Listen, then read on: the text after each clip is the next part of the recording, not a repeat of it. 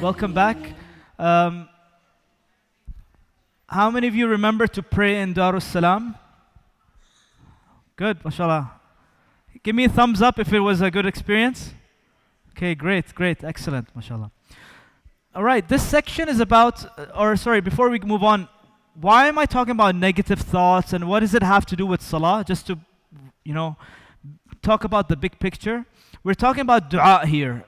And the theory or the law states that if you have negative energy, negative emotions, negative feelings, negative thoughts, you're going to be attracting these negative things in your life. And you're going to get your chances of du'as being accepted are going to be lower, right? So that's the whole point. The more positive your thoughts are and the more positive your feelings are, the more happy you are, the more at peace you are, the more, inshallah, Allah will answer your du'as easily, right? And that's really the benefit of du'a. So, what we're talking about now is the concept of destiny, right? Because this is another controversial topic where there's different views, right? Some people think that destiny is pre-written. Some people think that, no, we write our own destiny. So what is it in reality? Or what is my understanding of destiny? We write our own destiny. This is Allah's gift to us. This idea of freedom of choice, right? This idea that if you have been given the choice to do good things versus bad things, you have been given the ability to write your own destiny. And dua can change your destiny. Dua, according to Sahih Hadith, can change your destiny. It can make your life longer, right? It can do amazing things in your life. This idea of dua. So you being able to write your destiny is actually a gift. And for a lot of people, they have this negative idea about my qadr is bad, therefore I can't do anything about it, right? My qadr is that I'm poor, I can't do anything about it. My qadr is that I can't get married, I'll never get married. My qadr is that, I am obese or I'm unhealthy and I'll live with it. This idea of blaming qadr for your misfortunes, blaming qadr for your sufferings. You can't do that, right? Because Allah is fair. Allah subhanahu wa ta'ala, one of His names is Al-Adl. He gives everybody equal opportunity. Okay. So all of us have an equal opportunity to live a life of health, wealth, love, and relationships, and success and happiness. Do not blame Allah for your sufferings. Do not blame shaitan or shushu for your sufferings. Don't blame destiny for your sufferings. Don't blame Obama for your sufferings. Don't blame the government for your sufferings. Don't blame your in-laws for your sufferings. Don't blame anybody, right? You blame yourself. You are the only one. You have been given the ability to change your destiny. So what are you waiting for? Right? What are you waiting for? And look at this beautiful ayah. إِنَّ اللَّهَ لَا يَظْلِمُ النَّاسَ شَيْئًا. Allah does not wrong people even the slightest bit, but it is people who themselves wrong themselves. Okay? Very clear ayah. And another ayah, Allah says, مَا أَصَابَكَ مِنْ حَسَنَةٍ فَمِنَ اللَّهِ. Whatever good happens to you is from Allah. And whatever, وَمَا أَصَابَكَ مِنْ سَيِّئَةٍ فَمِنْ نَفْسِكَ. And whatever calamity befalls on you, whatever difficulties come your way, is because of yourself. Don't blame anybody else. You have attracted this in your life. Okay? And I'll give you the example of Yunus alayhi salam. So Yunus alayhi salam was a prophet, وَذَنُّونَ. What happened to him? He got angry on his people and decided to leave his people. Is that positive energy or negative? What did he attract in his life? A problem. What was the problem? He got swallowed by a whale, right? Pretty big problem to be, So look at what Allah says. وَذَنُّونَ إِذْ ذَهَبَ مُغَاضِبًا. He left angrily. فَظَنَّ أَن لَّن نَّقْدِرَ عَلَيْهِ. He thought that we can't change his destiny. He thought he's a prophet, his destiny can't change. What did Allah do? He changed his destiny to be in a big test in a whale. But then Prophet Yunus, of course, he's a prophet, so he knows how to deal with these situations, right? He's not going to blame the whale for his problems. He's not going to blame the qadar or Allah or shaitan. What does he say? فَنَادَى فِي الظُّلُمَاتِ. And he calls on in the darknesses of the whale, in the darknesses of the ocean, in the darkness of the night. فَنَادَى فِي الظُّلُمَاتِ أَنْ لَا إِلَهَ إِلَّا أَنْتَ سُبْحَانَكَ إِنِّي كُنْتُ مِنَ الظَّالِمِينَ. I have wronged myself. He admitted that he is in the driver's seat. He got himself into this mess. And what did Allah do the moment he made this dua? Remove the calamity. It's that simple, right? And so we see how qadr is changing here for Yunus alayhi salam. From a prophet, his qadr changed to being tested in a whale. And then after the dua changed his qadr to being saved from that test, right? And escaping that trial. And so this is what dua can do. So what we understand here is whenever a calamity falls on you, this is a sign from Allah that you're going off track. You've messed up somewhere. You've said something hurtful to someone. You've cheated in your job. You've been messing around with some of other people's rights. You've broken a promise here and there. You've been rude to someone. You have some hidden sins that you're, suffering from. And therefore, these problems are supposed to get you back on track. These are actually gifts to bring you back on track so that you can accept your mistakes. And that is breaking of the ego, by the way. Because what does the ego person do? Does he admit his mistakes? He blames, Israel and ISIS and, shaitan and qadar and all these other things. He blames external parties. It's very difficult for someone with ego to accept the blame on themselves. But the right attitude here is you accept that you have messed up. You accept that Allah is, forgiving and merciful, and that He will, inshallah, change your qadr the moment you accept and seek forgiveness. He is merciful. He is eternally merciful. At-Tawwab. So, look at this optimistically, right? Allah has given you the opportunity to design your life through your du'as. And a small tip here is whenever you pray, let's say you're praying dhuhr, right? How many rak'ahs in dhuhr? How many rak'ahs in dhuhr? Okay, there's 4 rak'ahs in dhuhr. Okay? Yeah, 4 rak'ahs in dhuhr. How many sajdas in dhuhr? 8. Okay? So a tip here is, because you're recommended to do dua in your sujood, right? Why? Because it's the closest you get to who?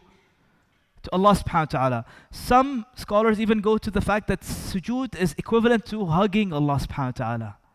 It is embracing Allah subhanahu wa ta'ala. And so you want to spend as much time as you want in there, in that position. Right? Being the closest you are to Allah subhanahu wa ta'ala, you have this amazing positive energy. Now you make your du'as. And so the tip here is, if you're praying a 4 rak'ah salah, before you pray, think of 8 du'as that you want to make. And a tip here is don't repeat the same du'as. Why? You don't need to. You don't need to repeat the same du'as to Allah once. I'll give you an example to make this very clear. Let's say I'm in need of money to pay off my debt. Tomorrow is a deadline. I need to pay back my bank, let's say 500 dinars. Otherwise, I go to jail. So I call up friend A. Bro, can you help me? I need some money. He says, sorry, bro, can't help you. I'm tight this month. Another brother, call someone else, call my neighbor, call my friend. All of them say no. At the end, how am I feeling? Miserable, sad, right? Out of the blue, a random friend calls me up at 12 midnight and he says, hey bro, I just heard that you need some money. Don't worry about it. Tomorrow, 9 o'clock, come to my office, the check will be ready on the table. How would I feel now? Relief, right? Whew, alhamdulillah. And obviously I trust this friend. I know that he's trustworthy. He's not lying, right? So I'll feel relaxed. Am I gonna have a peaceful sleep or peaceless sleep? Peaceful sleep. Will I, after half an hour, call my friend again and say, hey bro, the check please, tomorrow, 9 o'clock. Will I keep calling him every half hour? Check tomorrow, please, check tomorrow. What's he eventually gonna do if I do that? He's gonna get annoyed, right? So وَلِلَّهِ الْمَثَلُ الْأَعْلَى. But this is what we do when we ask Allah over and over again. You know what's happening between the lines? We don't trust that Allah has accepted our du'as. And you know what's amazing about Umar radiallahu anh? He would say that when I make du'a, I thank Allah for giving me the opportunity to make du'a, and I move on. I am not concerned about the istijabah, because Allah has promised me it's a done deal. So his focus is on asking, not on receiving. What we're learning here is your focus should be on asking. That's it. Allah has promised, it's done. If you keep asking, between the lines you are doubting. Ya Allah, did you hear me or no? Ya Allah, please, listen to me. You're doubting this. So in other words, your attitude is not the right attitude with Allah. Okay? So design your life. Think of amazing du'as you want to make and aim really high. Aim really high. There's nothing wrong with aiming high. So how to ask? You gotta be specific in what you ask. And this is one of the problems we have. Most Muslims today don't have visions in life. They don't know where they're heading. They don't know what they want to do with their lives. And so you ask someone, if the genie came out of the lamp for you one night and told you you have 5 minutes to make 3 wishes and guaranteed accepted. What are most people gonna do? Can you please make it 10 minutes? Can I get half an hour more, please? Why? Because we don't know what we want. We're not clear about what we want. And this is another tip here. You gotta be very specific in what you ask for. Be clear, don't be vague. Ya Allah, I wanna be happy. Be specific. Ask for exactly what you want. Allah loves details. And some theories also go to the point where you visualize what you want to ask for. You add details to it. Ya Allah, I want a house with this many rooms and this, you start visualizing the future. And technically that's what dua is, right? It's visualization of the future. Like when Ibrahim alayhi salam raised his hands when he was in Mecca, when there was nothing there, it was just desert. He raised his hands and asked Allah, Ya Allah, make this city a city of peace and grant its people prosperity and peace. رَبِّ اجْعَلْ هَذَا بَلَدًا آمِنًا وَارْزُقْ أَهْلَهُ مِنَ الثَّمَرَاتِ. What was Ibrahim alayhi salam doing when he raised his hands? He was visualizing the city in the future. And hundreds and thousands of years later, his dua got accepted or no? Did Ibrahim go back to Allah and say, Ya Allah, I'm still waiting. The city, there's no fruits, there's still no peace, Ya Allah. He made the dua once, done deal. Full yaqeen, it's answered. And with detail, look at Ibrahim alayhi salam's dua. رَبِّ اجْعَلْ هَذَا الْبَلَدَ آمِنًا. Very specific, this city. Make it peaceful. وَارْزُقْ أَهْلَهُ مِنَ الثَّمَرَاتِ. And grant its people prosperity. Let me ask you this, when you go to Mecca, do you feel peace in the city or no? Yes, unlike any other city. Do you see the prosperity in that city or no? Unlike any other city in the world, right? If you own a hotel or a shawarma place there, you're set for life, right? So this is the art of making dua, and the prophets mastered this. That's what made them so special. Now the question here is, why does Allah teach us about the du'as of different prophets in different times? Is it just for entertainment purposes? It's for us to learn to make similar kinds of du'as. So ask with detail and clarity. You know how when you drop something in a water or an ocean and the ripple effect happens? What happens to the water? Is it clear or no? Can you see through the water when there's disturbance? Our thoughts are like that. Our sinful thoughts and negative thoughts are like these disturbances that mess up the clarity. You don't have clarity. And when you make dua, you're unclear. Mixed feelings, mixed messages. It's not clear, and therefore you don't get anything because you don't know what you want. So think of what you want, write it down. Be specific, add details, add colors, add senses, add the smells. Right?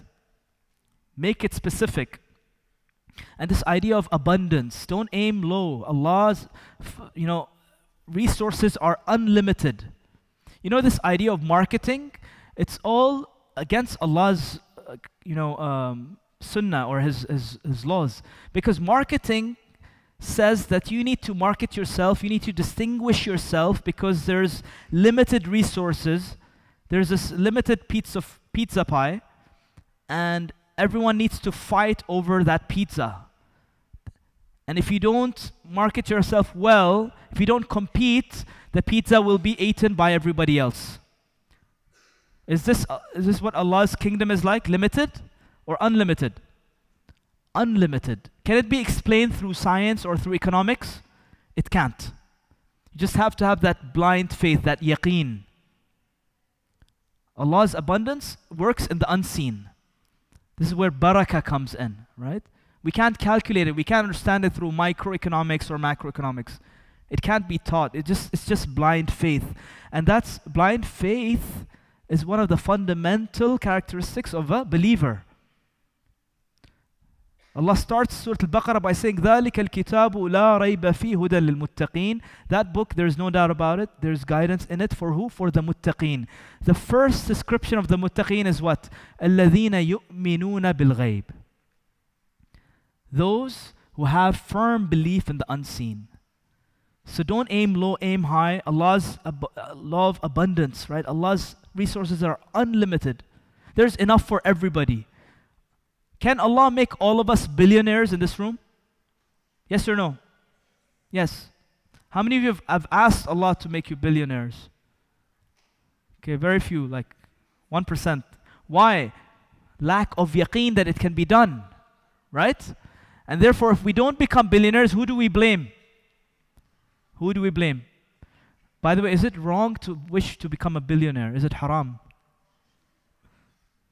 No. Okay. Do we need Muslim practicing, God-fearing, loving billionaires? Yes, to make this world a better place. So the Prophet ﷺ understood the law of abundance, and therefore when 50 prayers were prescribed, what did he do? With Musa's help, he negotiated with Allah. Can you imagine this? You can actually negotiate with Allah. You talk to Him, you negotiate with Him. Ya Allah, you gave me this house, I don't like it that much, but can I have something bigger? Can I have a nicer car? Okay? And we're going to talk about this idea of materialism, right? That's not the goal. We are aiming, inshallah, higher for that. We'll come to that. So the law of attention states that whatever you pay attention to increases. So if you want to lose weight and you're paying attention to your weight every day, you're going on the scale and you're like, oh my God, I didn't lose weight. Oh my God, oh my God. And you're looking at yourself in the mirror, like paying attention to your fat. Guess what? You're attracting more weight. You can make as much du'as as you want. Ya Allah, I want to lose weight, I want to lose weight, I want to lose weight. What is the law saying? You'll get more weight, more weight, more weight. Because you're focused, your attention is on losing weight. It's not on becoming healthy. You need to ask for the positive thing. Ask, Ya Allah, I want to be healthy. I want to be healthy. I want to be fit. I want to be, nutritionally fit. So ask for positive things. Don't focus on negative things. Don't say, Allah, please remove my debt. Ya Allah, remove my debt, my debt, my debt. What's your focus on? Your debt. So you're going to attract more debt. Okay. You're someone who, for example, is not married. Ya Allah, I'm not married. Ya Allah, I'm not married. Ya Allah, I'm not married. You're focused on the wrong thing. Say, Ya Allah, grant me a beautiful wife. Grant me a beautiful husband. And the law of resistance we talked about, right? Stop resisting, accept, and things will start smoothly sailing. A tip here for Fajr. How many of you, for you, waking up for Fajr is tough? Yes, so the law of resistance applies. You know why it's tough? Because we keep resisting waking up for Fajr. We keep trying to do jihad, nafs, to wake up for Fajr, and it keeps getting harder and harder and harder. Well, I have news for you today. This term, jihadun nafs, is not mentioned in the Quran. Can you believe this? Allah does not want us to strive against our nafs. You're not supposed to do that. You're not supposed to resist waking up for Fajr. So what's the proof of that? Allah says, whenever He mentions jihad, He says, وَجَاهِدُوا بِأَمْوَالِكُمْ وَأَنفُسِكُمْ. The key word or the key letter here is B. وَجَاهِدُوا بِأَمْوَالِكُمْ وَأَنفُسِكُمْ, which means struggle or strive with your money and with your nafs. Don't struggle against it. Use your wealth in the path of Allah. Use your nafs in the path of Allah. So how do we understand this now? How to wake up for Fajr? Instead of telling your nafs, you gotta wake up, you stop sleeping, you gotta wake up, you gotta wake up. This is striving against your nafs. This is negative, right? What do? Nafs, if you wake up for Fajr, it's gonna be amazing. We're going to have that amazing feeling of peace, and I'm going to pray in Darus Salam, and I'm going to have happiness, and my day is going to be filled with barakah. So nafs, this is good for you, nafs. How about we wake up tomorrow? Let's have a nice optimistic day, ya nafs. So you're using your nafs fi sabilillah. That is jihad bin nafs, not jihad against your nafs, not jihadun nafs. Allah says, jahidul kuffara wal munafiqeen. Strive against the disbelievers and the munafiqs, not against your nafs. Your nafs is a precious thing that Allah has given you. It's part of you. Why would Allah want you to strive against it? Strive with it. Okay? So ask part we're done with. Now believe. Now Musa alayhi salam was a man who believed. He was a prophet who believed. People behind him were doubting. Fir'aun's coming. It's over. Game over. But he believed. All he had was a stick in his hand, and he had firm belief that when I hit this stick in the ocean, Allah will make way for us. Allah will make the impossible possible for us. But this, imagine the level of yaqeen Musa alayhi salam had. And when he did hit the stick, what happened? 2 mountains of oceans opened up, right? And they walked past through it. This is what yaqeen does. This yaqeen is the same yaqeen that allowed Ibrahim alayhi salam to walk into fire and not be harmed by the fire. This is the same yaqeen that Ibrahim alayhi salam had when it came to, slaughtering his son. He had yaqeen that Allah won't wish evil for him. This is the same yaqeen that Hajar alayhi salam had when her son was dying of thirst. Ismail alayhi salam, right? What was she doing? Think about it. Safa and Marwa. How many of you have been to Umrah, Safa, Marwa, or Hajj? Great. Just think about it logically, right? Now a lady is desperately seeking water or something for her baby, right? She goes to the highest point possible, which is Safa. She goes up there, sees nothing. Right? She did it once. Now what's the other option? Goes to Marwa to see on the other side.